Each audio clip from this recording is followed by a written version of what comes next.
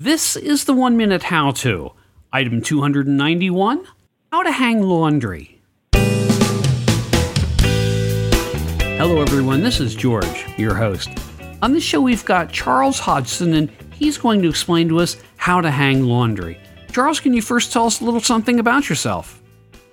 Yeah, I can. I'm a podcaster and an author, and that means I'm sort of a stay-at-home dad, and that's why I'm able to hang laundry, which is where I get all this expertise that I'm going to share with you. So I'll just expand on that a little bit. My podcast is Predictionary. It's about the words that we use every day and what the histories are. And I've got a couple of books out and another one in the works, also about word histories. One is about the words we use for our bodies. One is about the history of the English language. And I'll keep the newest one under wraps until it actually gets closer to being reality. Okay, Charles, would you like to set things up for us first? I'll start by saying, why would anybody hang laundry? It saves money and energy, and the sun is free, so that's really why I do it. Certainly dryers wear out your clothes faster. That's what all the lint is about in your lint catcher. So what do you need to hang laundry? You obviously need a clothesline and clothes pegs. That's about it. You mentioned earlier, George, that you found it sometimes hard to get clothes pegs, but my contention is that they do sell them, and if anybody's selling them, that means somebody's buying them. So stores don't usually keep things in stock or offer them for sale if they don't expect them to sell. So people are doing it. Okay, Charles, if you're ready, then you've got 60 seconds. All right. A long clothesline is better than one of those umbrella kind because more air and sunshine can get to it. But the umbrella one is good for tight spaces if you don't have room for a long line. But just make sure when you're hanging things, don't crowd the laundry together because it still needs that air and light to get in there to help it dry. Don't skimp on cheap pegs. The pegs are not very expensive anyway.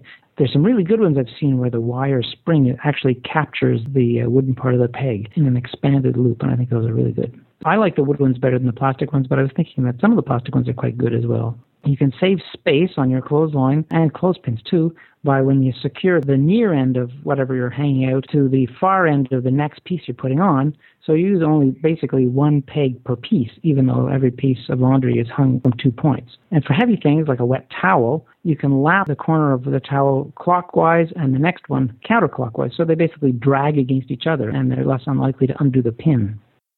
Needless to say, I guess the weather can be a factor in all this. You should think about the weather because obviously if it's raining, that's not going to dry very well.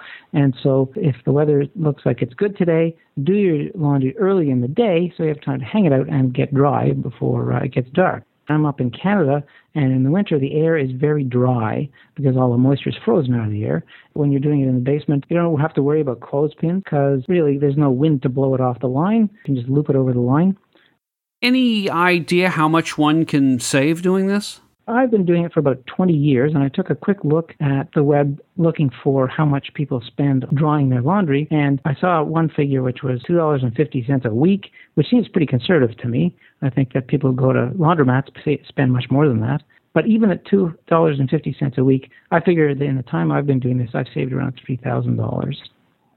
Well, that's amazing. I didn't even think about the fact that dryers will wear out your clothes a lot faster than just simply hanging them outside. And I would imagine that if you're the sort of person who ends up spending a little bit of extra money for some nicer clothes, then you can definitely make those clothes go a whole lot further. Well, if you'd like to get new fashionable clothes, then I don't suppose it matters quite as much.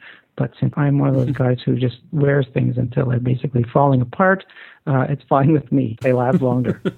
Absolutely. And I'm fairly similar. I still wear my Frank Zappa at the Stanley Theater 1976 t-shirts. Okay, Charles, is there anything else you'd like to talk about? Not much. I'll just repeat maybe the title of my books. The first one is about the words we use for our bodies. It's called Carnal Knowledge. Everyone seems to think that's a dirty book, but it's not. It's about word histories of body words. And the other one is an audio book, which is available on iTunes as well as audible.com and CD as well. And it's called Global Wording, The Fascinating Story of the Evolution of English. And I'll be sure to have links for these on the 1minutehowto.com show notes. Okay, great. Okay, Charles, thanks a lot. I appreciate it.